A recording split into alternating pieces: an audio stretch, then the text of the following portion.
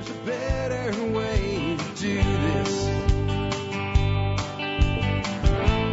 Let me show you a better Hi, folks. This is Jack Spirko with another edition of the Survival Podcast. As always, one man's view of the changing world, the changing times, and the things we can all do to live a better life. Times get tougher, even if they don't. Today is October the 2nd, 2019. This is episode 2522 of the Survival Podcast. And I got a great one for you today. We're going to have an interview with a couple. They are named Brian and Sherry Hamons. They are part of a project called the Serenity Bus Project. What these guys are doing is they're pretty close to done now with the conversion. They've been living in a school bus for a while. They sold everything that they had. They couldn't take with them in their bus anyway.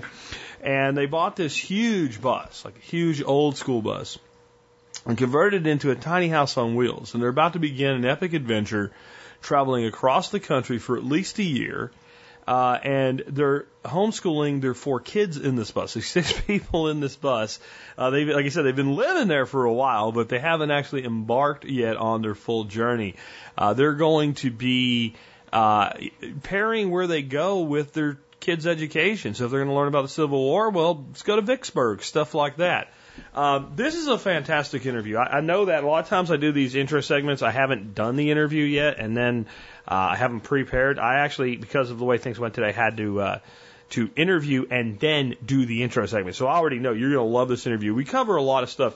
I would say this show is about half about converting school buses into living quarters and about half about homeschooling, but it's not like divided in half. It like goes back and forth. And I really enjoyed talking to them, and they suggested that maybe they come back on the show once they've been on the road for about 6 months. And my response was this: I want you to do that. Make sure you fill out the form because Dorothy takes care of this stuff. And if you email me, it won't happen, right? So, I mean, that's how good it was. My response was, please make sure you put it on your calendar and you remember to do that. We want you back on the air. So I think you'll really enjoy this interview. We'll get to it in just a few moments. Before we talk about that, let's go ahead and remind you of our 2 sponsors of the day that help make sure that this show is available for you 5 days a week, Monday through Friday.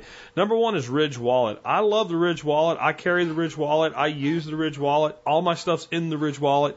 Today we're going to be talking a lot about minimalism. Ridge Wallet is one of the ways I've moved more toward minimalism in my life.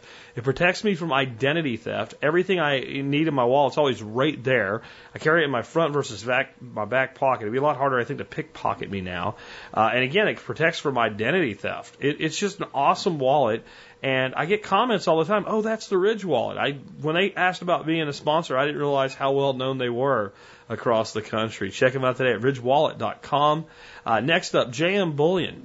JM Bullion is the source that I use to get my silver and gold. Now, you guys know that I'm a big fan of silver and gold as part of your wealth assurance program.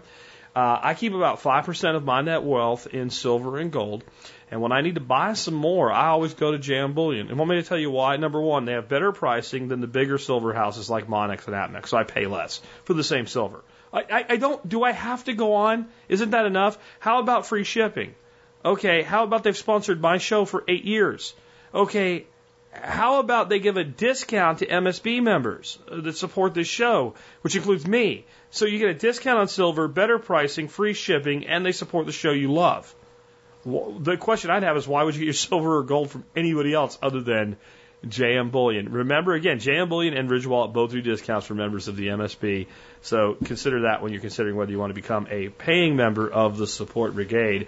It is a membership that does pay for itself. With that, let's go ahead and get our special guests on the air here. Again, their names are Brian and Sherry Hamons. They are part of the Serenity Bus Project, an adventure being taken by a family of 6 with a converted 40-foot school bus into a tiny home on wheels. And with that, hey, Brian and Sherry, welcome to the Survival Podcast. Thank you so much. Hey, I got 2 on, so we're going to have to do a double intro here without plowing into the topic of living in a school bus. Just so the audience gets to know you, and I'll let you decide what order you want to go on introducing yourselves this way. Take us back to, I don't know, high school, spacing out in study hall as a senior and trying to figure out what to do with your life and how you ended up doing whatever it is that you did professionally and ended up where you are. The elevator explanation of who you are. Right. So I don't know, going all the way back, I was at a university here in Cleveland, Tennessee, and had so much fun. They asked me not to come back for a year. I went to a different school in Virginia and met my wife and convinced her and her father to let her come back to my previous university in Tennessee. And we met and got married, had 4 children, and I think I've always been kind of a gypsy and always had kind of wild ideas on how to do life, but at some point just got tired of living hand to mouth and decided to get a little extreme about how we define our American dream, I guess. And the school bus idea arose. My wife was supportive, and here we are. Anything you want to add to that? No, I think for us, homeschooling played a part in it as well.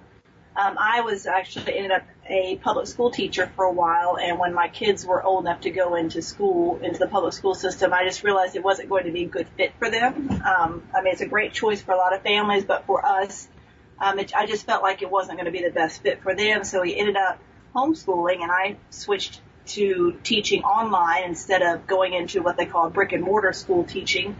And so this was kind of just the natural next step. So instead of homeschooling, we're now road schooling. It gives the kids a chance to experience other cultures, other places, other geography, just hands-on learning, as opposed to sitting in a classroom or in the 4 walls of your home. So that was just kind of the natural progression for me. It seems like everything we've done in life has kind of built us up to this in a way. It's been bizarre and awesome to see how everything's unfolded, for this type of project that we're doing. So let's talk a little bit about the school bus here. Then the on the road lifestyle. That's something a lot of people do. There are these things called RVs that a lot of people use. You are not the first people who have converted a school bus. What made you choose a school bus? Was like, did you guys get inspired by somebody else that did this? Was it just kind of an idea like, hey, let's see if we can do this? Was there a financial reason? Like, do you get more by doing, like, what made you choose an old school bus to avoid school? I think there's a couple different reasons. As far as inspiration. For sure. We love this question because we wrote an entire article on why to choose a school bus over an RV. So just to tackle this, one of your questions was who inspired us. We saw a documentary on Netflix. A lot of people have seen it. Expedition Happiness. A German couple comes over, converts a school bus, travels on work or on travel visas through the U.S. and Canada, and a little bit of Mexico over the course of a year, and just it looks amazing. So it gave us the idea to start looking into this concept. The school bus, as opposed to an RV, that came by result of research. These school buses have medium duty commercial engines in them, good for 500, 600,000 miles, depending on how you take care of them and what brand you buy. The bus is overbuilt because it hauls our children around all day long. I mean, if you looked at the way this bus is constructed with I-beams, it's unreal. Or Google images of what happens when a bus rolls over. It's nothing. Versus an RV. Versus an RV, which is, even when you purchase the ones with the granite countertops, they're still built like mobile homes, and they're not designed to go hundreds of thousands of miles without structural issues. The bus will last almost forever. And if you're going to RV it when you're done, run it till the engine blows and sit out in the field and Airbnb it for additional income. It's one of those things that, it being galvanized, it could literally serve some function forever, or at least our lifetimes. And so it just seemed, hauling our children around, its longevity, if we're going to put, $50,000 into converting a bus, we get to do it ourselves. It's a blank canvas, and it'll last much, much, much longer, be much, much more durable. So it made it an easy decision for us.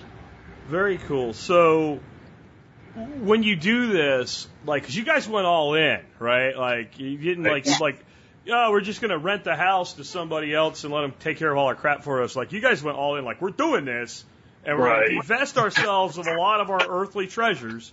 Was it difficult purging most of your belongings and adopting what, has to be a minimalist lifestyle? First of all, how many kids do you have? 4. 6 people living in a bus. Okay, that's way different than me doing it myself as a young renegade. Which is something I thought about doing where it's like a bachelor, right? So you've got to be minimalist here. Was that difficult adopting that? And how much was, how old were the kids when you made this decision, and how much child resistance was? It's one thing that adults are like, we're doing this. Kids are like, I don't think so. Oh my God, these are all great questions. The difficulty factor was extreme for some and a little easier for others. The kids are six. The kids adapted. They did, yeah. 16 is I have a 16-year-old daughter, 14-year-old son, a 9-year-old son, and a 7-year-old daughter. Good job. Thank you. And they all embraced it pretty well. I mean, they're already homeschooled, so, it's not like we're switching schools on them mid-year or anything like that. So I think the heartache came mostly in letting our stuff go with Sherry and I, and Sherry more so than myself, because, I mean, you kind of you put value in some of the things you own. She had the piano she learned to play piano on, and she's quite an accomplished pianist, and having to let things like that go. I had a record collection I had to purge, and we had antiques and heirlooms we gave back or let go of, and getting down to 1% of our belongings, there were tears. Although, in all fairness, we do have some stuff stored at his parents' garage and shed. So, it was dramatic. But our furniture is gone. Oh yeah, we went down. I would say we're under 5%. I've been saying 1% of our belongings. It's something probably more like under 5% of our belongings, but that's still a dramatic purge process. I will say, though, that even after the tears were gone, I think we could look at each other right now and say if somebody offered us any of those things back, we would decline. There's a lot of freedom when you're no longer a slave to your belongings, and you don't see it that way. Well, you still have them.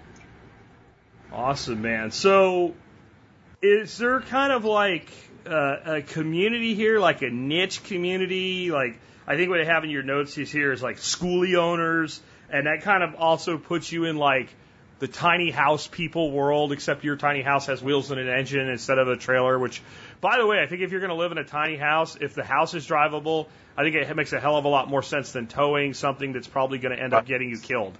Kudos on that choice. But is there, what's it like being part of those communities? I'm sure there's got to be kind of a tight-knitness to it. It's very tight. Yeah. It is tight-knit, but honestly, when we started the process, we knew no one that was actually doing this. And we didn't know how tight the community was. We've learned that through the process. It wasn't a decision-making variable. We kind of discovered along the way that this is a really close community, and the support has been awesome, and we love being a part of it. But that's been a pleasant surprise. It started when we have a really solid high-end tiny home builder here in our area, and they said, "Hey, bring your bus outs to our place and paint it right on our property." Since the city's not letting you paint it on the city streets, which, I can't fault the city of Cleveland for saying, if you're going to paint your bus, move it. But it started out when people just started, just being so gracious and helpful. And as we are wrapping up the build on the bus, we've got a family that's hosting us right now, and we're finishing up the conversion of the bus on their land right now. It's been fantastic, the support in the community.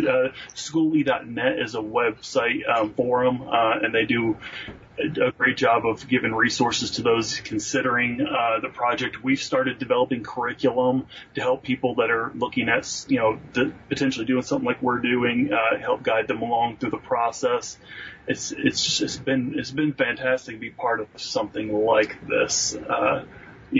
But yeah, the tiny home people, they embrace us on some level, but there are a lot of people really into schoolies right now, and they have festivals and stuff all over the country for people doing exactly what we're doing. Anything you can think of? No, thank you. Yeah. Covered it. So, you know, everybody that does this talks about how they adapt to it and all, but bluntly, how the hell do you make this work with 6 people in that small of a space? How do you manage that? Very carefully. Right. Okay. It was so. I drew out I knew the dimensions, the rough dimensions of the bus, roughly 40 foot in length, 7'6" in width, and about 6'6" in height. So I knew what the interior space was. So I took a piece of grid paper and spent a lot of time, several variations of a floor plan. 1 square equals 1 foot. That type of thing. Yeah. Very crude, and just mapped it out. We lived in a smaller house. The house we sold was 1,600 square foot. So it's not like we're used to being that spread out anyway, but just a good use of space. I mean, 300 square foot sounds itty bitty, but when you imagine it galley style, the space is extremely usable, and you can put 2 sets of bunk beds in here like we have, and our bedroom in the back, which is isolated, and just about everything you would have in a standard house, we have in our bus.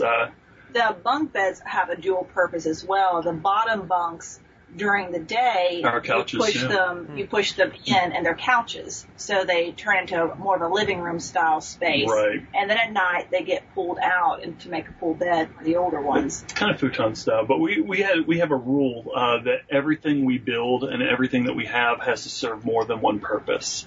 So we've got a changing room office, and we've got a shower / emergency dishwashing basin area, and we've got a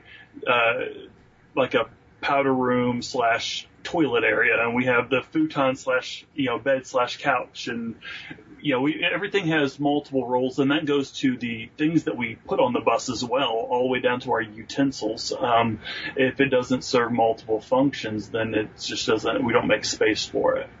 You have to learn how to wash dishes because you don't have room for multiple sets. So you have your set. 6 plates and they get washed before the next meal. But I'll be honest with you, as horrible as that may sound to some, there's a lot of gratification in having exactly what you need, a space for everything in its space, no excess. Minimalism, I did out of need, not out of desire, thinking it was cool, and here I am considering myself a minimalist and enjoying it. I wouldn't have thought that prior to this project. I mean, for me, I enjoy how things actually stay cleaner because when like, for example, the dishes, you can't let the dishes pile up because you have that many dishes, and you have to wash them before the next meal. So, things like that where you're forced to stay clean in order to coexist and be able to function, that's actually been a huge help. Talk about cleaning, though. There is one thing we've learned kind of scientifically through this process. Just because you decrease the amount of space you have, going from 1,600 square foot to 300 square foot, you don't make any less dirt or dust with 6 people. So everything just gets dirtier faster, and dust stacks up faster. It's mostly skin cells and dirt that dust is. And so when you are in a small space, a kind of fun tip for somebody looking to do a tiny home or a bunker or a bus, you actually clean twice as often and it seems like you're making twice as much because it's confined to a much smaller space as far as dirt and dust is concerned. Yeah. I mean, it's one thing to be able to have all the stuff you need. What about just the ability to to be the hell alone and away from people? Like, one of my solaces as a kid was at least I could go to my room and shut the damn door and it was my space. Like, that has to be something that is a bit challenging with 6 people and 300 square feet. It is. So, well, I guess the answer to that is, if you think of the school bus as not your only space, I mean, right now we're doing an interview and it's quiet because all 4 kids are outside. Having a grand time on zip lines and a pond and with the dogs. Right. So, I mean, if you want to be by yourself, you grab a hammock and you go out to the tree and sit in your hammock. You're not going to your room and slam the door. You're finding a place outdoors. Mm-hmm. I mean, you can always go to the office on the bus and close that door. There is one confined space where I can go to my back bedroom, and close that door. So there are some options on the bus, but you have to think of the outdoors as part of your living space. There is an adjustment. We don't want to say that it hasn't been a growing opportunity for us, because at night, you got 2 kids per bunk, one on the lower end. Fortunately, we've always been close family, and our teenagers aren't normal teenagers. They've always preferred being with the family instead of sequestered to their room anyway. So that helps. I think for the family that's accustomed to a lot of just personal space and being alone, that would make it even more difficult. But we're already close and enjoy being together, and our kids get along famously. We're blessed like that. And we came from a small home to a smaller home, so that also made it a little bit easier. It really is setting up screened porches outside and picnic tables and finding a shade tree and a hammock. And if we get that it gets a little warm sometimes, or we get a little on each other's nerves. It's going to take a walk through the woods. I mean, that's. You just have to use the outdoor space, and you can find as much alone time as you want. Go down to the pond and skip some stones, whatever you need to do.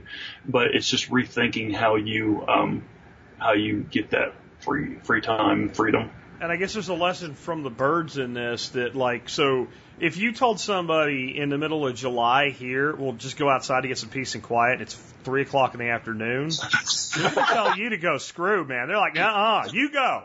Right? I want to be alone. I want air conditioning. You go, because it's a billion degrees out. There's hobbits throwing rings in my backyard to get rid of them in the summer, right? But if it's really, really hot, then the bus can go north. And if it's really, really cold, then you guys can go south. And you can preserve that ability to use the outdoor space by being mobile. Well, we're feeling like total geniuses for deciding to move into our bus and live in it and finish the conversion in one of the hottest summers on record. We're feeling real smart about that. I'm going to say that was probably done. It just happened that way, but I'll tell you this: your body can adjust to your environment. So I'm a Yankee. I grew up in Ohio, northern Ohio. At that, just very comfortable with cooler environments. And prior to this, I would have told you, I couldn't do that. I would melt. And that's true, but it's like the frog in a pot. You turn the water up gradually and you don't notice. Now we're going into restaurants and freezing. It's 74, 75 degrees and we're like, oh man, it's freezing in here. And you just acclimate. And so it's 97 here right now. I don't know how hot it is where you're at, but it's 97. There's a nice breeze though. My kids are probably not even breaking a sweat out there on the zip line right now. I can see them through the window. Whereas the host family, they have 5 kids? 4 kids, and we haven't seen them yet because they're in the basement playing video games. And I get it. You acclimate. Awesome, man. I can see that, I guess, over time. I mean, there was a time when people lived in these places and there was no air conditioner. I mean, right. So we become adapted to what we have and how comfortable we make ourselves. What is the timeline? Go ahead. I was just going to say, when the bus is done, we plan to travel with the weather. We're going to be leaving here in a few weeks, ready to just begin the journey. And we're talking about, if it's going to be this hot, let's go to Maine instead of Florida. We're just going to travel with the weather, and that's kind of our strategy. But while we're kind of stuck on this piece of dirt, we're victimized by whatever the temperature is. Once we're mobile here in the next couple of weeks, we'll get to be a little more intelligent about where we sleep each night. Yeah, I think that's going to be really cool for you guys to be able to do that. I mean, if I was going to go on a mobile lifestyle, that is for me, that would be the primary driver. The fact that, I know what the weather is like in northern Wisconsin in June. It's pretty good, right? Or, like northern New Hampshire in July. I mean, come on. It's paradise. Do you know what it is in February? It sucks. It's cold and there's ice and you're going to die. And I mean, I don't want to be there. Like, yeah, free stay project. Sure, I'll see you 6 months out of the year, but no, I'm not. I don't own snowshoes and I never want to buy a pair. So, yeah, I mean, I think that is a really awesome ability that mobile living gives you. To follow the 70-degree temperatures around, map. I like 48 at night. That's fine. It's sleeping weather, man. But, 40 below, no. And like 120, I've had enough of that crap. It makes me want to leave here. Let's do Disney World one week when it's cooler. And hey, how about Cedar Point in Sandusky, Ohio tomorrow? Yeah. That's good. The other thing you guys can do with your kids, like if you said Disney, right? But if you want to go to Disney, you can go like, in the words of Homer Simpson, when all the stupid kids are in school, right? Like, you can go when there's less people there. We joke about how we wait to go to the park after the kids go back to school. We don't go in June and July. We wait till September. Right. And then in the park to yourself. But here's the thing. You and I don't pretend to know much about how you were educated and brought up, but I assume I was brought brick and mortar. I assume you were too. Yeah. And I ended up being a history major in college and got my degree in history because I came to love it, but that shouldn't have happened because I learned history in high school through a textbook and it was boring, man. Mm-hmm. And so we're excited to be able to, I hate to circle back to homeschooling, but I am excited if we get to the Civil War, let's go to Vicksburg or start talking about geography. Let's go to the Grand Canyon. And to be kind of also not just the weather, but plan where we're going to wake up in the morning based on where the kids are in their education. That's awesome. No, you're dead on. Like, I grew up in rural Pennsylvania. I went to actually the high school I went to, we called it the Factory on the Hill because it was a factory in the teens, in the 19-teens. And actually our football stadium was a professional football stadium back then when nobody cared about professional football. That's cool. And it was a really old, cool building. That's about all I had going for it. I mean, it was, and so like, in 11th grade, I was taking like AP biology, but having been a 14-year-old with my arms inside a deer in the woods and pulling out I knew more about biology, I think, when it came to basic gross biology than that class could ever have taught me. And I learned more on trout streams, mountainsides, etc. about the world than school ever taught me. And I want to be fair there. It isn't that I didn't learn anything from school, right? But a lot of things they felt like they taught me, I really didn't learn there. A lot of things that I did learn well enough to pass, I didn't really learn because I didn't really care. And I have like one of the reasons I can do this job, I have a stupid memory. If I care about something, I could sit down and watch something stupid like a Friends episode that I haven't seen in 20 years, and I can be any actor you want on that screen. And yet there's still things I learned in high school I don't know because I didn't care. I didn't care. And like you can't make someone care. So you can make someone parrot crap and pass a test, but you can't make them care, but you can get them to care.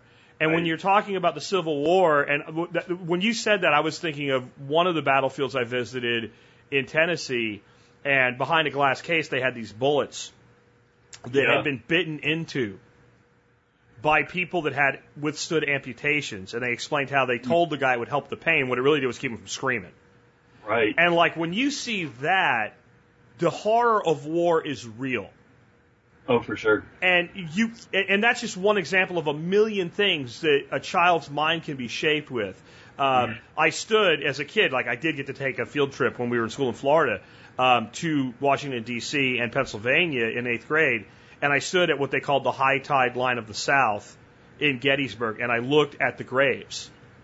Like those moments, in particular just with the Civil War, because you brought it up, they will never go away, but there's very little I can tell you about what I learned about it in the classroom. Right. Oh, that's dead on. And they're not teaching subjects like shop class anymore, home ec. No. And see, I had that. I took both because there were girls in home ec and I got to play with tools in the other class. Smart man. And I got to eat, and they had I found out they had these little tiny eggs, so we were going to do bacon and eggs. So I got like my own big ass chicken eggs from the backyard in that day. Like I was a rebel, I guess, all the time. But yeah, those were useful classes, and they've taken all of that away. Where I was going with that is through this bus build, my kids are installing the electrical outlets and doing the staining and the painting and the woodworking. And Sherry's like, you know what? We're counting this as shop class. We're putting this on their transcripts. Of course you would. Absolutely. Because they're doing more than just building a table. They're building a house. Oh, yeah. Our Instagram page has just got picture after picture of all four of our kids with a drill, a paintbrush, hammer, and it's not staged. We caught them in the action of installing 24 electrical outlets or, put a ceiling sub-ceiling into the bus or spraying insulation. We've gotten to the point where Brian can just call a measurement out to our oldest son. He'll go out there and cut the wood for him. Oh, yeah, he's working 3 different saws, just being my saw man out there, and it's glorious. I didn't get that. Frankly, my dad was great. I had a good childhood. I didn't get that myself growing up. It beats the spice rack and bread box I made in 6th grade. But what I can say is, at least in 6th grade, we used to use bandsaws and jigsaws and joiners and planers and make spice racks and bread boxes. And these kids don't know how to work anything anymore. And I'm tired of people attacking the kids. It ain't the kids' fault. The kids are a product of the system. The system has become a garbage-based system, in my opinion. And that's why I've become such a fan of homeschooling. Years ago, I always kind of figured it a little bit odd and figured kids were ill-adjusted and stuff. Parents that homeschooled did not make me a believer in homeschool. Children that were homeschooled did. Yeah. Children that looked me in the eye at 9 with a straight back in the eye and shook my hand, and even though their hand was small, they squeezed my hand as strong as they could with a strong handshake. They made, I'll tell you when it did it for me. When I got to the point where I'd meet a kid and go, and in 5 minutes I go, "You're homeschooled, aren't you?" Yeah. Right? And it was because I was impressed with them. I was like, then we're clearly doing everything wrong in the system. Yeah. Yes. There's so much wisdom in that. We get that all the time where we get, your kids are homeschooled, aren't they? And I'm like, how do you know that? I had one person say, well, I know the homeschoolers because when they come into the waiting rooms, they have books in their hand instead of electronic devices. Right. Well, they don't have phones. Our 16-year-old literally just turned 16, just got a phone for the first time, and there's a lot of rules that come with it. But none of the others have ever had a phone. They weren't born, glued to a device. They were told to go play outside. The way I grew up, I was building forts in the woods, and thankfully, my kids have not resisted that plan because I'm sure, if they were in the public school, there's a lot of keeping up with the Joneses that happens, and my kids just don't know any better. They're like, well, that's what kids do. They go play in the woods, and then they'll have friends come over from church or whatever, and those kids don't know how to play with my children. They end up learning things like by going outside. They're like, we don't ever play outside. Yeah. What's wrong? Yeah. One of the ways parents can deal with that is, like, don't give your kids phones, give them tablets or give them old phones that only work on Wi-Fi. That's right. And give them their own sub-network and just have it only active during certain times during the day. And when they're like, it doesn't work, I'm sorry, I can't help you. Like, that's your internet. That's what you get. And then you got a dead device that doesn't connect to anything. And then, hey, you might want to go play, right? And I want to put it down because I want them to be able to have access for information for, like, school and research and stuff, because my grandson now, he comes to me, well, how does this work? google.com. And then I turn it on him. I say, so what I need you to do now, since you asked the question without checking first, not only do I want you to go figure it out, you have to come back and answer the question and tell me. Right. So we're to use the tool instead of the tether, I guess, is the way we look at that. And I don't want to, I'm not trying to offend anybody, but, we're talking about how the school system's failed. I believe that with my whole heart, but there's one of the other pieces of the puzzle is really the parents' responsibility to fill in where the school lets off. And right now the school's not doing a lot of what they used to do, but the parents aren't stepping up either. It's not like they're coming home and their dad's building a cool car with them in the garage, or they're building model airplanes, or they're getting sewing lessons from either parent. I mean, I don't want to get too gender stereotypical, but those things aren't happening at home like they used to. Technology's babysitting the children as opposed to the parents filling in the gaps. If the parents knowing that the school's only teaching to a test and they're not getting cursive and they're not getting any of these type of things, I applaud the parents with kids in public school that are like, you know what, I recognize this is a deficiency and I'm going to fill in the void, as opposed to saying, well, I guess it's a skill they don't need to have. So it's parents and schools that have been failing in my opinion. And I don't want to offend any of your listeners and get too deep into that, but no, so you could offend my listeners. I do it all the time. It's actually part of my marketing to offend people. Really, when you say that you believe with your whole heart the current system has failed, I defy anybody to effectively challenge that, because the suicide rates in our children are higher than they ever were. I had access to what people would consider to be horrific amounts of guns as a teenager now, and all of my friends did.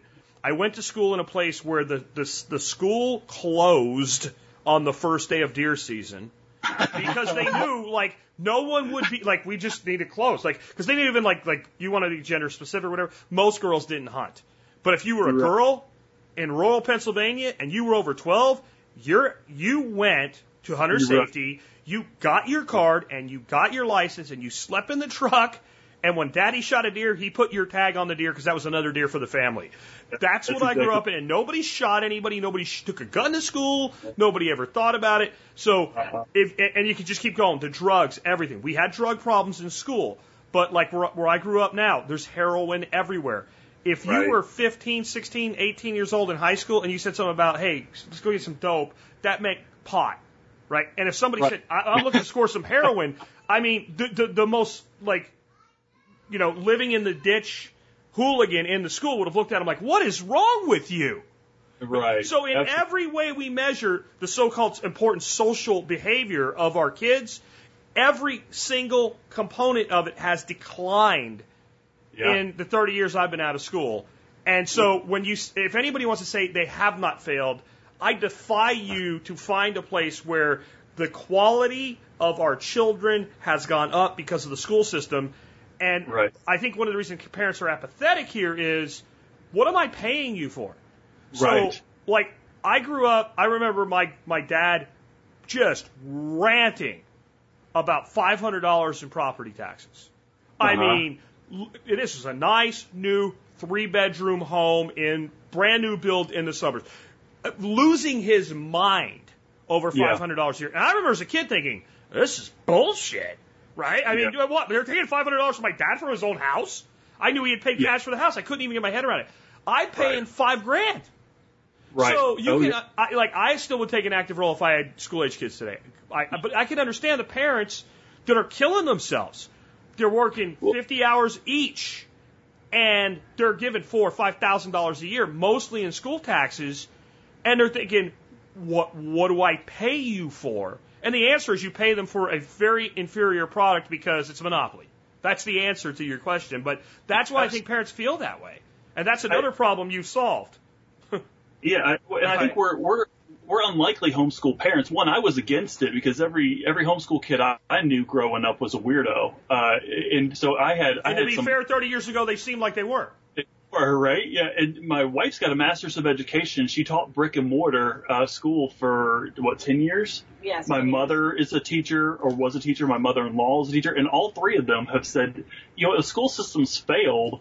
We're getting out. And Sherry decided, I'm getting out too. And not only that, I don't want my children brought up in this environment either. And so it's actually unlikely that we would be a family that would embrace homeschooling so passionately, because we were the product of the public school system. We're the disposition to her entire degrees based on teaching, being a professional teacher, and she did it for years and years and years. And we just, from what they saw, all three of them, it was very eye-opening. They retired. My wife said, I'm out, and asked me if I was okay with homeschooling. I had a lot of preconceived notions I had to get over, but I said, let's try it. We could always look at maybe private school, worst case scenario, but the product of, like you said earlier, the results from homeschooling, if done properly, they're very apparent to everybody. That what children are homeschooled, which ones are not. And so I've become a believer myself. And my mother teach math. My mother, who used to teach high school math for 30 years, she teaches my kids high school math. She Skypes them every day and does math with them over Skype, since she's such a proficient math teacher. But we pulled in the grandparents. Embracing the technology.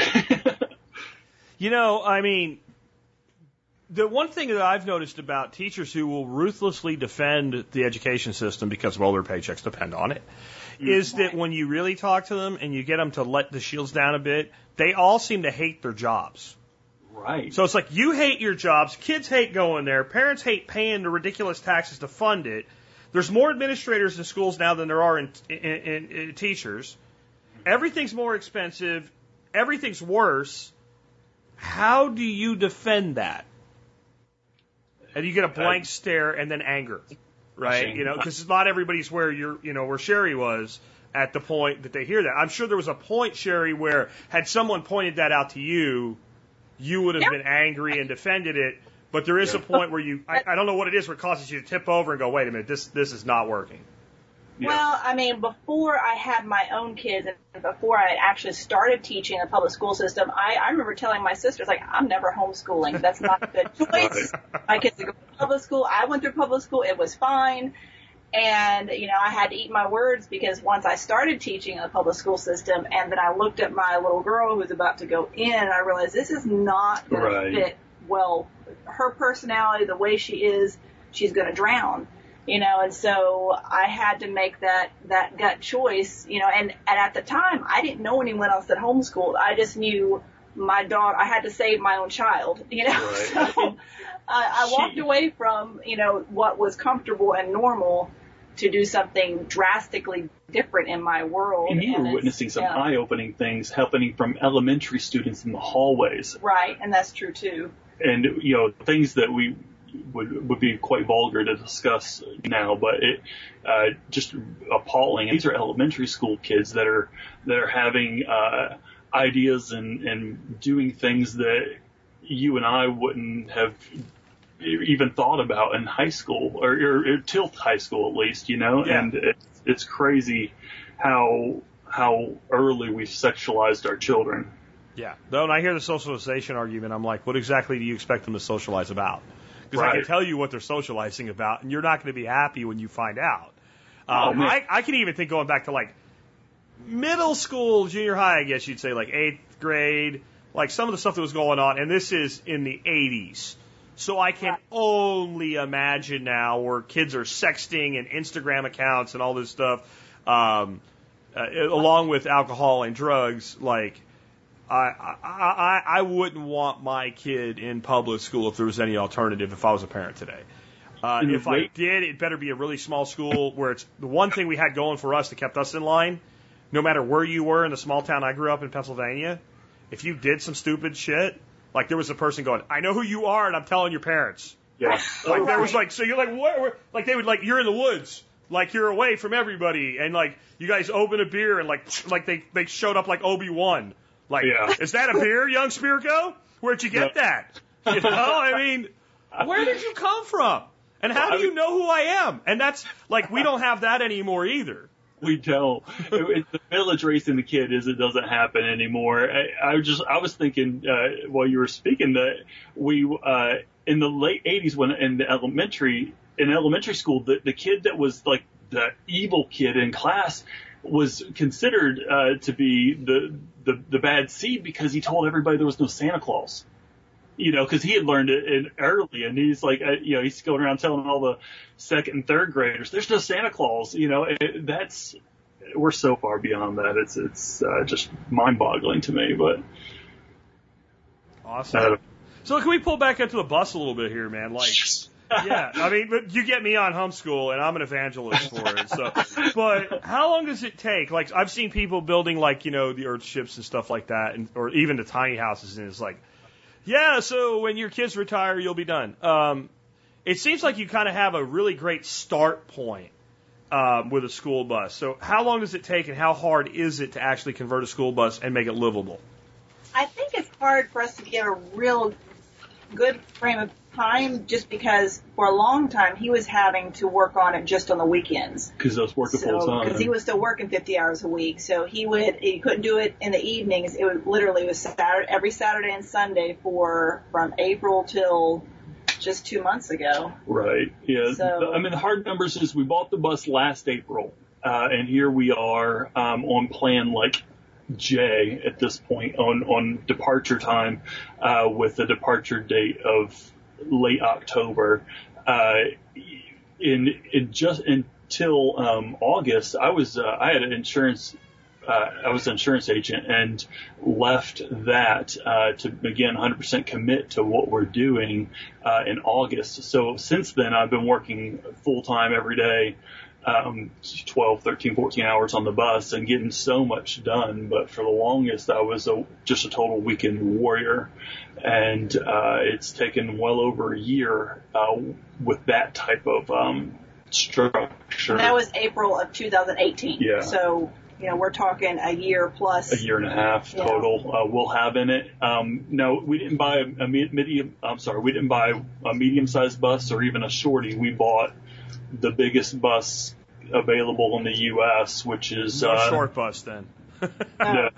This is an 84 passenger. Some people squeeze 90 seats into them, but it's the same maximum length of 40 foot, which are the larger school buses you see on the road. And so it is 300 square foot. We needed every inch of that for 6 people, but and we didn't spare anything, not so expensive, but we didn't go without. Some people will literally gut the inside and stick furniture inside of it. We are building a home within a metal shell. So he's custom building all the furniture and cabinets from scratch, with the exception of the bottom kitchen cabinets. They're stock. Everything else he's bought. He's just built from wood that he's gotten from Lowe's or. And there's no off-the-shelf solution to anything. Like, just for example, the roof vents, which we're going to put fans in, the roof vents are 24 inch by 24 inch.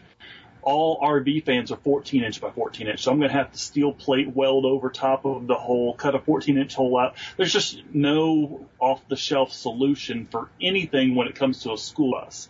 If you're going to buy a Winnebago and convert it, that's a different story. You go buy Winnebago parts or whatnot, and then there are some off-the-shelf solutions, but everything is one-off. I had to relearn how to sew because you can't buy curtains the size of school bus windows. So I had to go to my mom's house and have her reteach me how to use a sewing machine so I could start making curtains. Right. So a lot of things are weird on a school bus as well.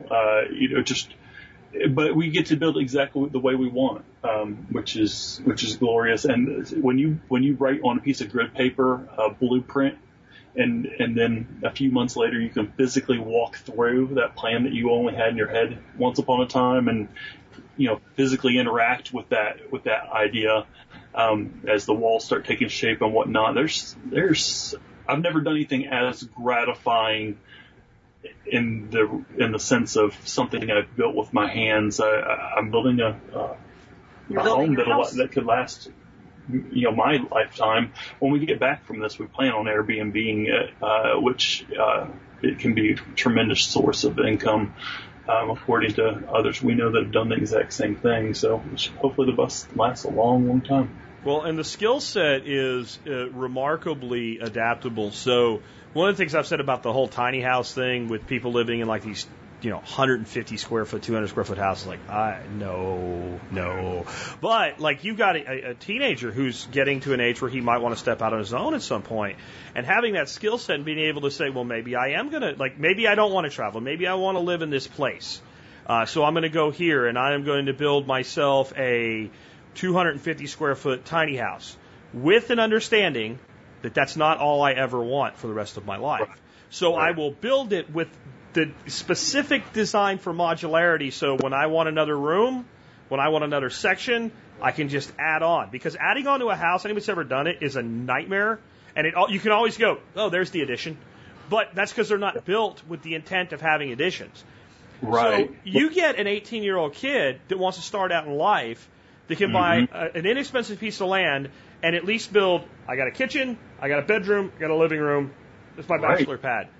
That kid can go his whole life debt-free and make that house as big as he wants because he has that skill set. And like, we should be like, that should be a course. If we're going to have public school and I'm going to pay $5,000 a year for somebody's kid to go to school because my kids are done, right? Then that should be a course in high school, at least an elective, how to build your own house. Then at least we get something out of it.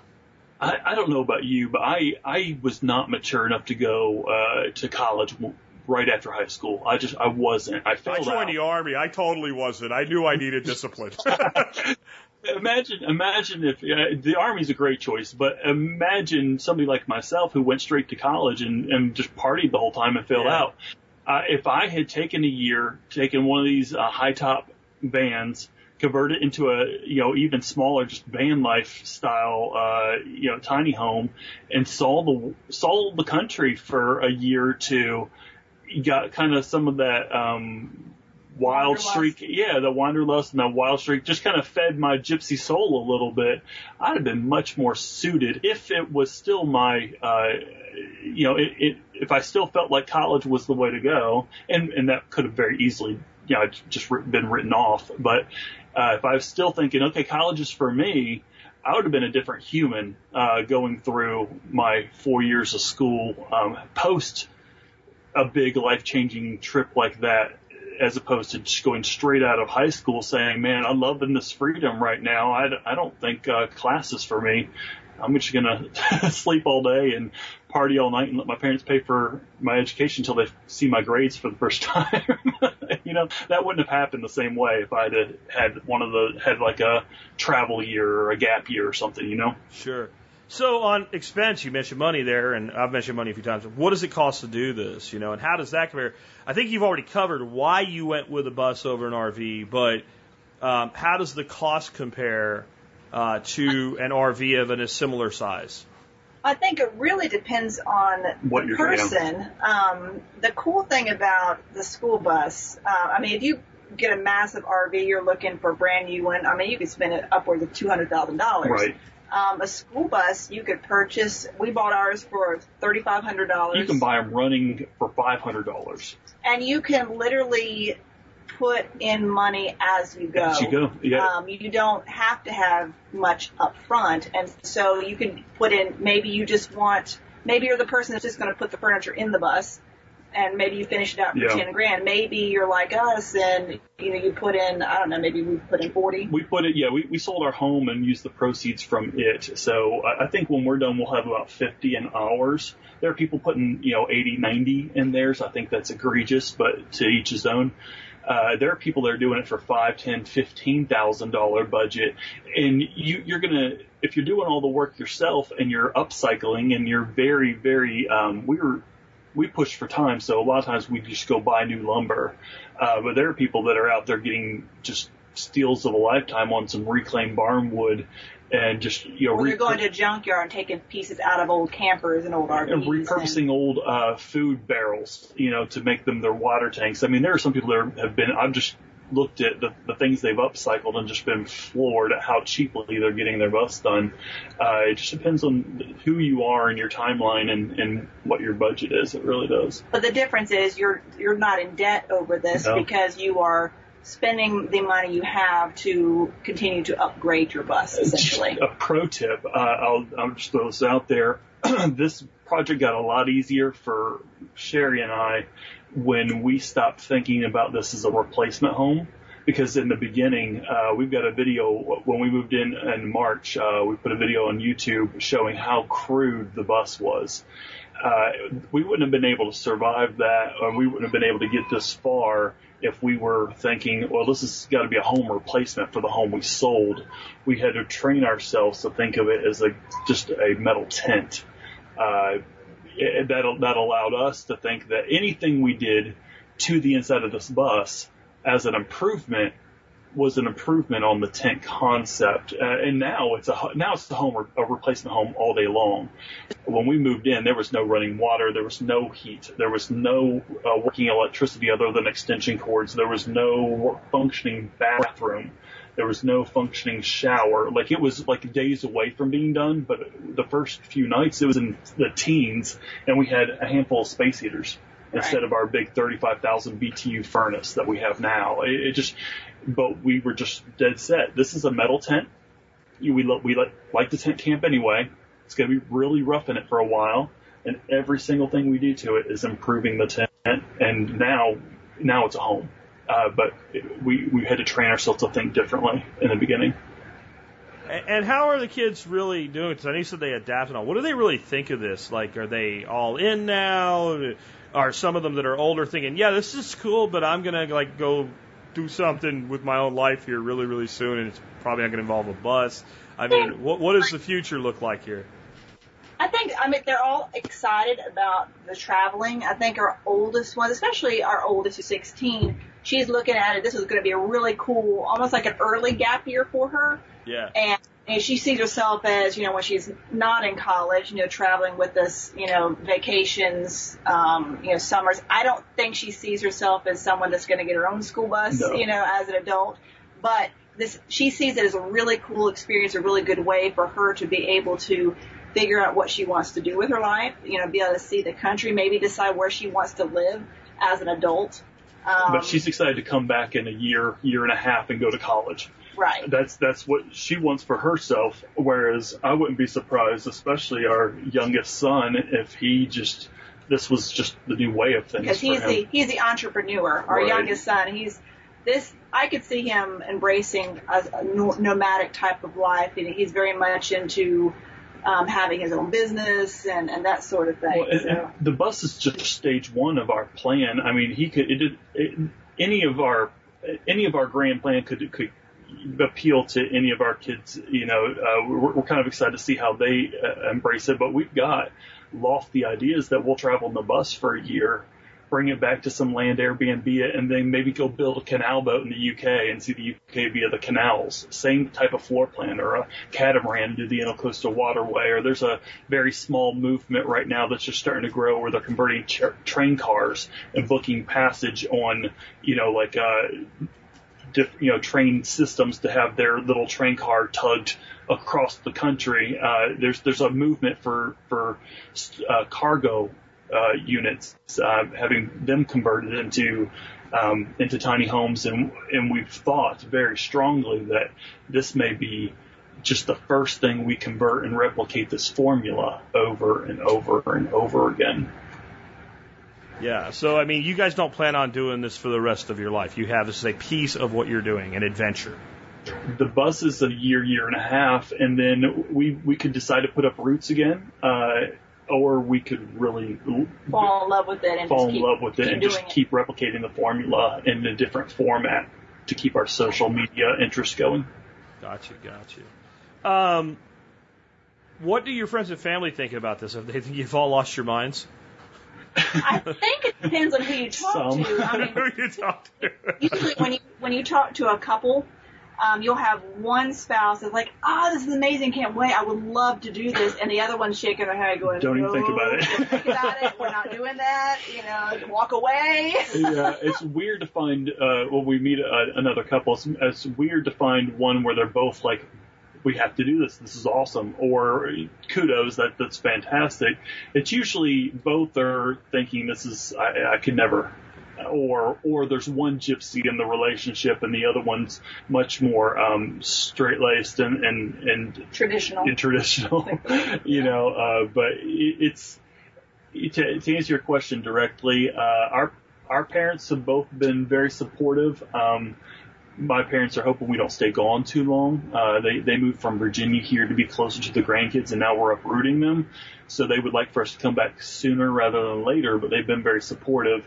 But we have plenty of friends that are like, you guys are insane. And we're like, well, to each his own. But, yeah. I find a lot of times with these types of lifestyle changes, it's very much like buying a restaurant. So if I tell my friends I'm going to buy a restaurant, I'll get like a million reasons not to buy a restaurant. How stupid it is, how I'll never make any money, I'm going to go broke. I don't know anything about restaurants, how risky it is, how I have a great job, how my career is going places and I should stick to it. And why would you leave a career in communications design to go open a restaurant and deal with the crap? But if I've opened a restaurant, oh, that's great. And then they come down and they have, you know what I mean? Like, so once you're committed, I think you get a lot less resistance from people than you do when you're talking about the thing you're going to do.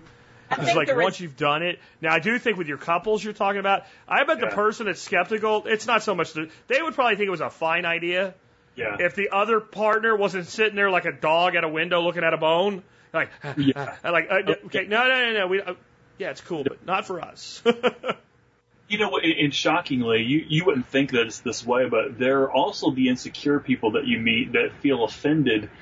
Just like we're talking about homeschooling, somebody will hear this and they'll be like, what's wrong with the public school system? Public school system is perfectly fine because that's what we've bought into. Well, we're seeing that even with us trying to redefine our American dream, there are the people that are like, well, what's wrong with the two adults working, 2 jobs each to pay a mortgage? And, what's wrong with the traditional form of the American dream? It's like we're the square peg now, and they almost feel like it's an affront to the American dream that they bought into that most have. They almost feel offended by it. And that's less common, but it still surprises me every time I see somebody that almost seems offended by our willingness to reinvent what's traditionally accepted. It doesn't surprise me in the least bit because people either can or cannot accept that what they've chosen is suboptimum in some way. Right. So the reason that they're that way is there's people that the way they feel is if I acknowledge that this is a good decision, then I am by proxy saying that my decision is a bad one. And right. Since I don't want to have to explain how hard it is and how I can't do it and whatever, I'm just going to attack the thing that threatens me because it shows that maybe my way is not the best. There can't be duality with some people. It can't be, well, this is better for you, but this is better for me. The duality escapes them. It's more singular. That has to be, this is best for all, or, and what you're doing is contrary to almost like social mores. This is counter to everything I believe in, and therefore an affront to traditionalism. They almost get offended by it, quite honestly. So, I don't know, like you said, I'm not surprised either, but it happens. Yeah, and it does. And I think that the position of, well, that's actually a great thing, and I wish I could, but I can't, and this is better for me and my family, totally reasonable position. Totally reasonable position, right? We're being unreasonable if we say that's not reasonable. But, a lot of people just feel attacked that you would actually feel so strongly that the public school system sucks and take your kids out of it. But I bet you that same person, put 2 beers in them and get them talking about the school, and they will just rip it apart. It's kind of like having that kid on the football team that barely made it, but he didn't really try that hard. He just barely made it. And you pick on him in the team, but let anybody not on the team pick on him. And it's like, hey, no, you don't get to do that. I think that's kind of how it is. Like, they know the school sucks, and they can all talk about how it sucks. But if you actually do something instead of say something, now it's a problem. Right. That is so true. That's why I've always been very, very careful because people ask me all the time why I homeschool, and I always say, well, it's just what is the best fit for my children and our family. Right. And that's the safe answer. Try and be diplomatic. Because if you say much more than that, you open up a whole can of worms, and people will start really defending why they're doing what they're doing. I'm like, it really doesn't matter to me. It's my role to raise my children, and you get to raise yours.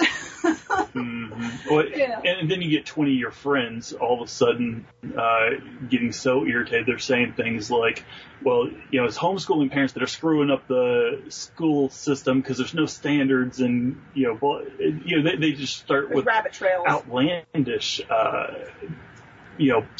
prejudice against homeschool. But we keep circling back to this, don't we? It's a big topic. We're passionate about it, but it's at the core of what we're doing. Well, I think anytime you do anything that's not traditional, you have raised eyebrows, and you have people that get defensive that are choosing the traditional route. If I have to sum it up, I think people feel this way. Parents should be able to raise their children any way they choose, as long as that's the way that I say they should.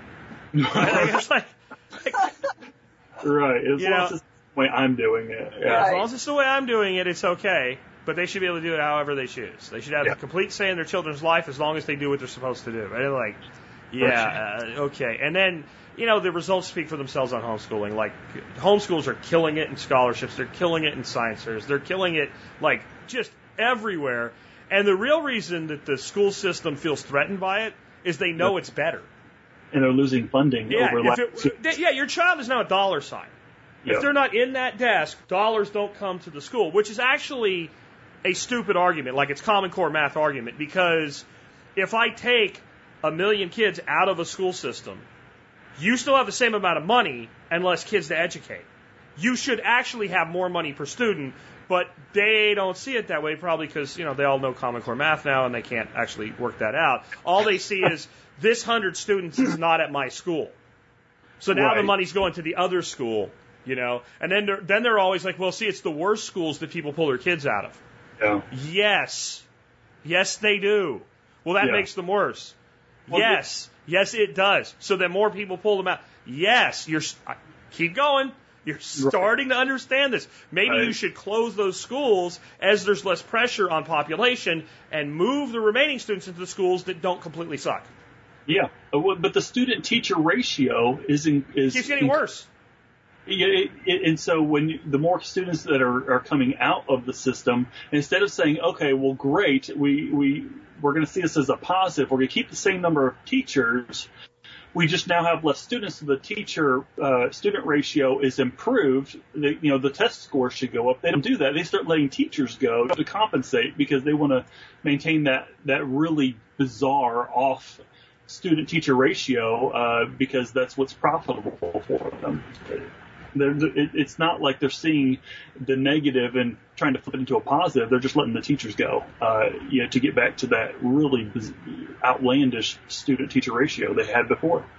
I think one of the coolest things about this school bus project for our kids in terms of, as we're talking about homeschooling, is the fact that they are getting to learn firsthand how to problem solve. And that skill alone will take them far in life because everything Brian has built, it seems like nothing has gone well the first time. No. It's like a science experiment. He's had to try things, 5 different ways before he finally finds the one thing that works. Mm-hmm.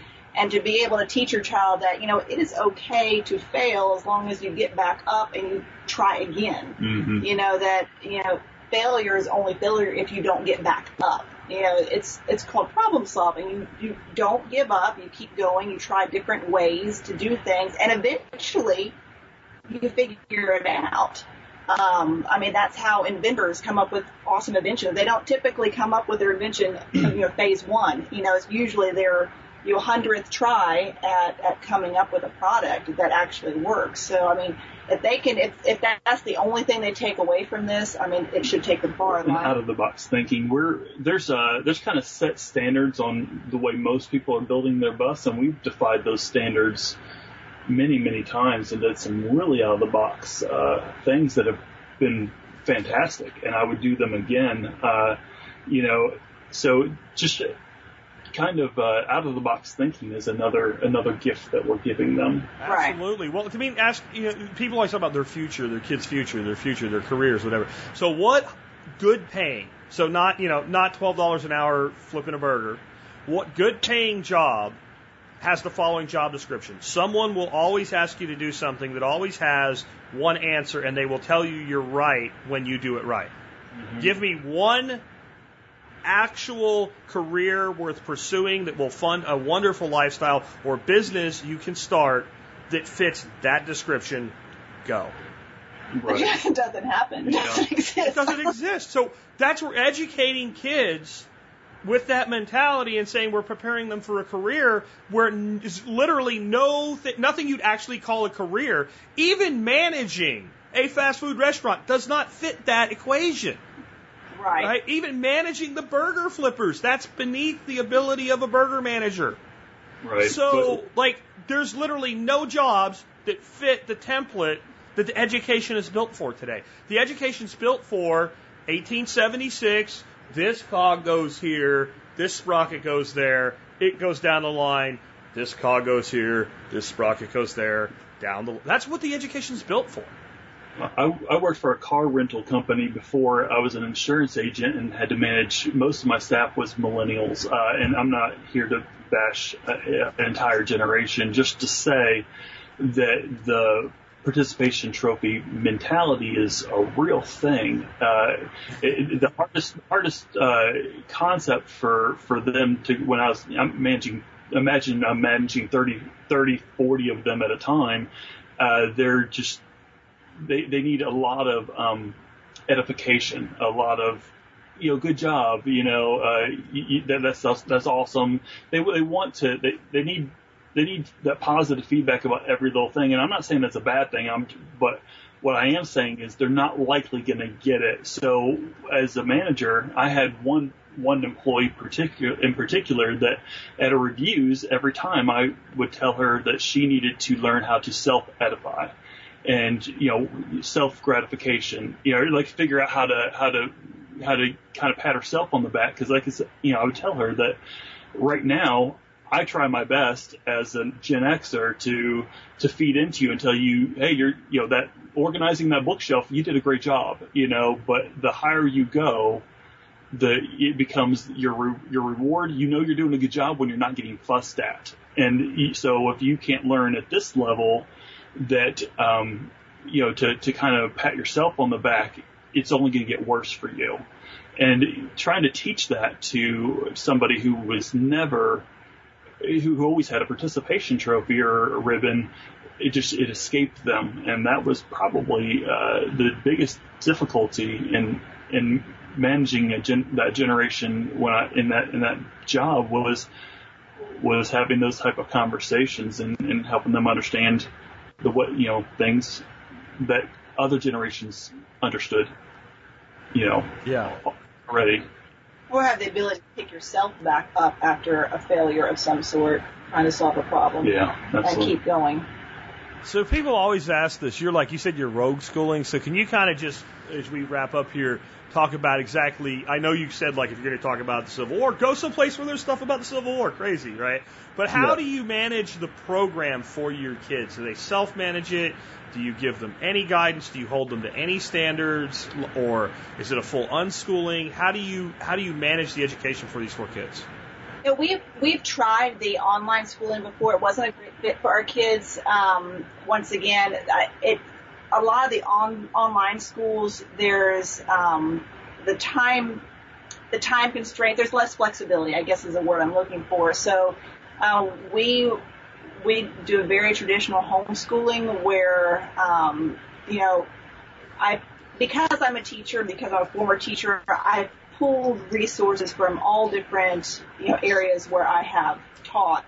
And the older ones, typically there are things that they do on their own. I come back behind and check over it.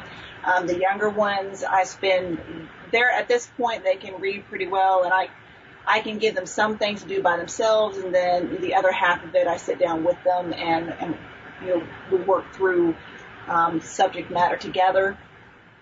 But I mean, as we're traveling, some of those science and history lessons, instead of literally sitting down and reading the book, we're going to be out there experiencing a national park or experiencing a battlefield, and their lesson won't be sitting down and reading a book and answering questions. It's going to be talking to the forest ranger or the park ranger and watching the video in the museum or that sort of thing. It's going to be a lot more hands-on. She's one thing that we've done to save money is we've got a really great used bookstore chain here in this geographic area, and she will go in and spend hours looking through curriculum.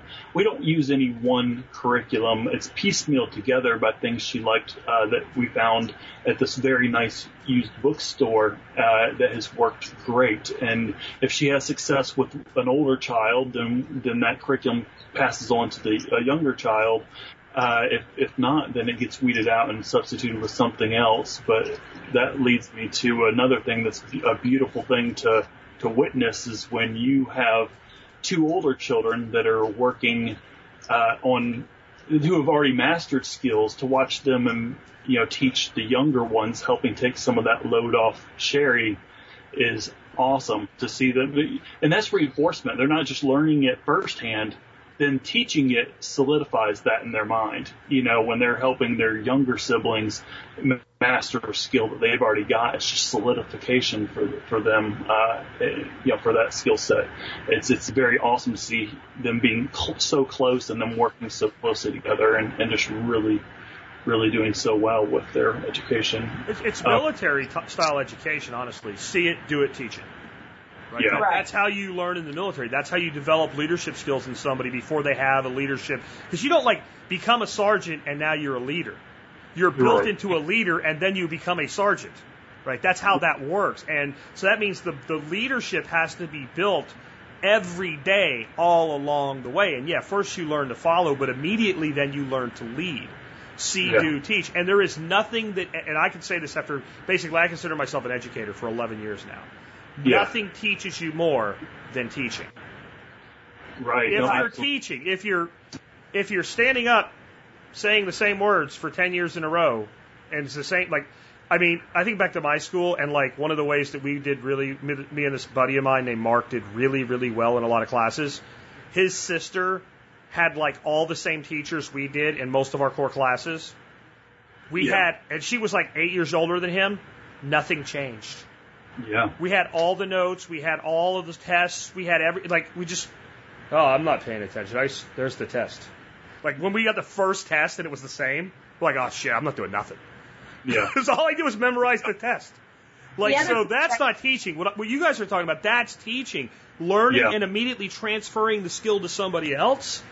You can't get that in an institution because it can't be done. It was done in the little schoolhouses, right? Because if you look at Little House on the Prairie has a lot of realism to it, and the 12th graders sitting in the front row and the 11th graders in the second and all the way back, and then the kids learning and then turn around and teach the row behind you what you just learned. Yeah. That is that thing, but you can't do it with, my kid went to a school, his high school had 680 students in the graduating class. Yeah. My trade school. You can't do that there. That's a small college. The other cool thing about them being together, on the flip side, my 14-year-old, when they were little, while I was teaching Abigail how to read, I joked that I didn't really teach Gavin how to read because he always liked being near me, and which meant that he listened in all the reading lessons that I did with Abigail. So by the time I got to him to teach him how to read, he pretty much already knew how to do it. Yeah. So just by being in the same vicinity, the younger ones sometimes pick up skills just by listening in on lessons that the older ones are getting. They each have their strong suit. So, whereas my daughter may read and write at a collegiate level, my son that's just about ready to go into high school is doing math, Been doing high school at a high level high school type of grade. And they all have that thing that they are really strong at, and they can kind of go as fast through it as they're able. And then they all have that weak area too, where we can work a little extra in that area to make sure they stay at least on course and don't fall behind in it. And you don't get that one-on-one attention through other means, through a public school type. You have to pay for tutoring. Yeah, well, that's true. So it's been great for us. It's been awesome to see them teach their younger ones. It's teaching them leadership, just like you said. And the other thing that we try to adapt is when they went in the younger grades, they don't really get grades in our structure. But as they get toward high school, it's important that they're submitting papers and they're getting grades and they're getting docked for things they did wrong, and they're getting that constructive criticism from a teacher, whether it be their grandmother teaching them math or Sherry or some online platform where you submit your work and it gets graded and sent back. That constructive criticism was important for us, for them to face that as well. You don't want them to go off to college having never actually gotten grades, knowing that they're ahead of the curve, but them having to adapt to somebody criticizing their work all of a sudden. Does that make sense? So we've as they get into high school, we've really wanted them to get the experience with constructive criticism and in dealing with grades and worrying about grade point averages. So when they come work for somebody like me, they don't end up on the floor rocking back and forth with their hands in their face crying like has actually happened to people that have worked for me. Exactly right. What did I do? I just said it wasn't that good. I told you to redo it. I have literally had like 20-something-year-old kids cry. Yeah. That worked for me. And when I was in my 30s. Not me now. It's a good thing I'm self-employed now. I wouldn't have people jumping out of buildings at this point in my life. Yeah, so it's good you're teaching that. How can people learn more about what you're doing, follow along, hook up with you on social media, learn from you guys, etc.? Oh, awesome. Thanks for that. So serenitybusproject.com is our website. The third tab on that website has all of the links to any social media you can think of, YouTube channel, Instagram, Facebook, Twitter, Pinterest, all of them are linked there. We have all of those things, but our blog is on the first page, and we're getting ready to launch a new website as well that'll allow people to keep up with our journey and vote on where we go next.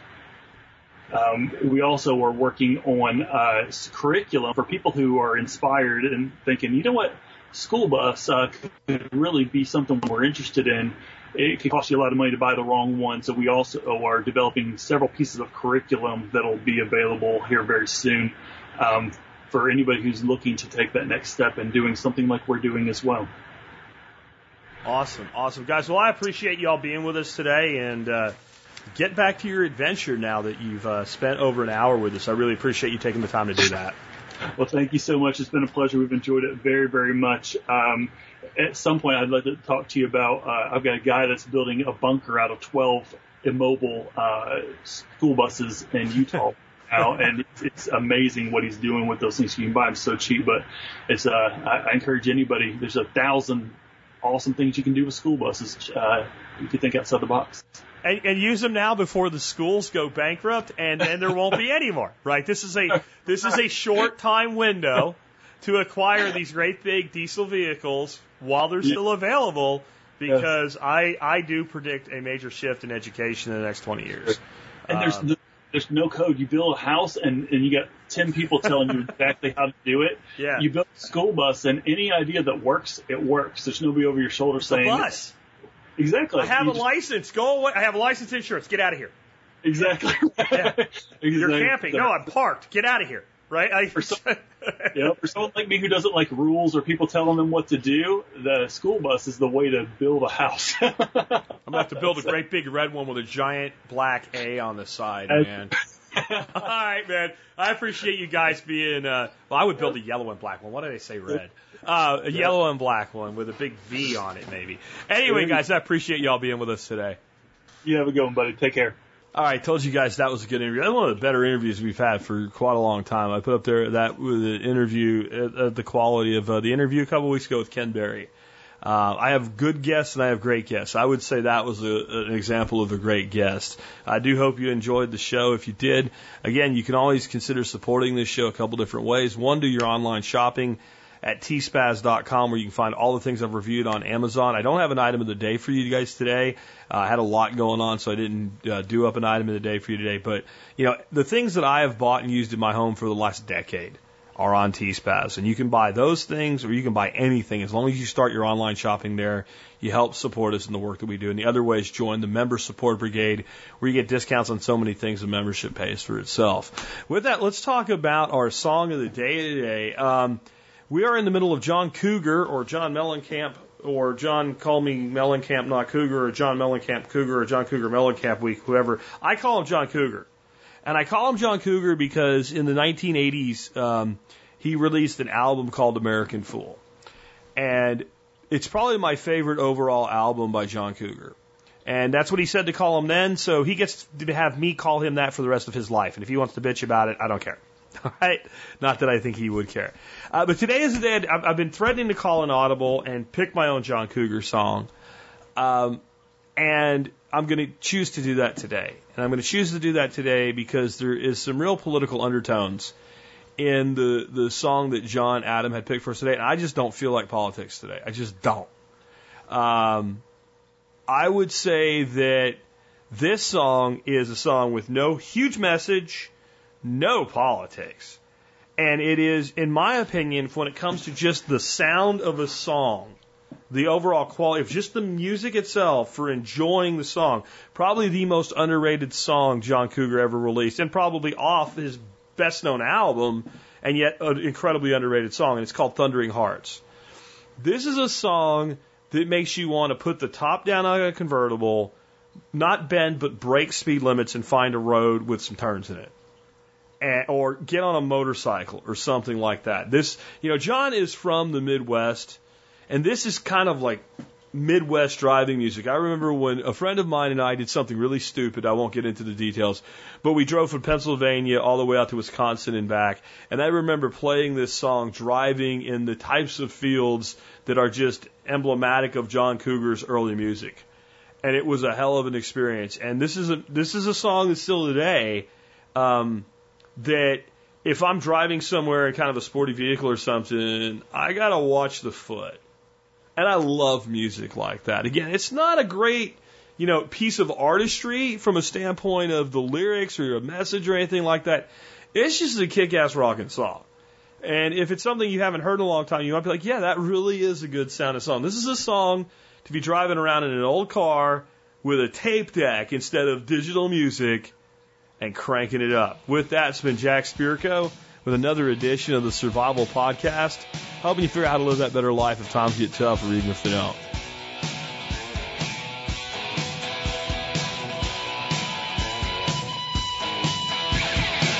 In these long hot summer days, need a way to cool ourselves down. Pop off the top of that Chevrolet, drive through the car wash, slap and fall around.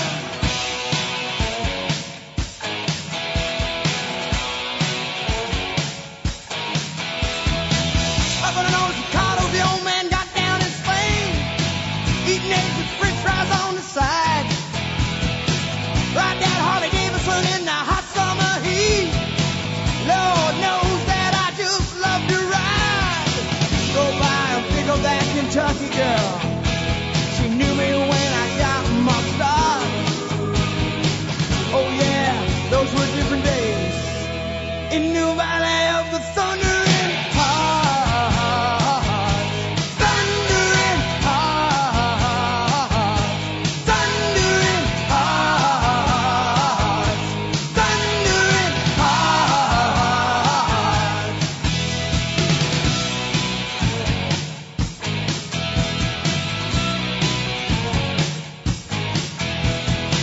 Get your greasy hair, girl, right on my face. This old redneck's on fire, burning up. Give us a kiss, baby, make it on the same place.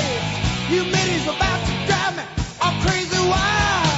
Pretty soon the sun will be going down, and this little town will be cooling down. Forget about heaven, let me stay forever in New Valley.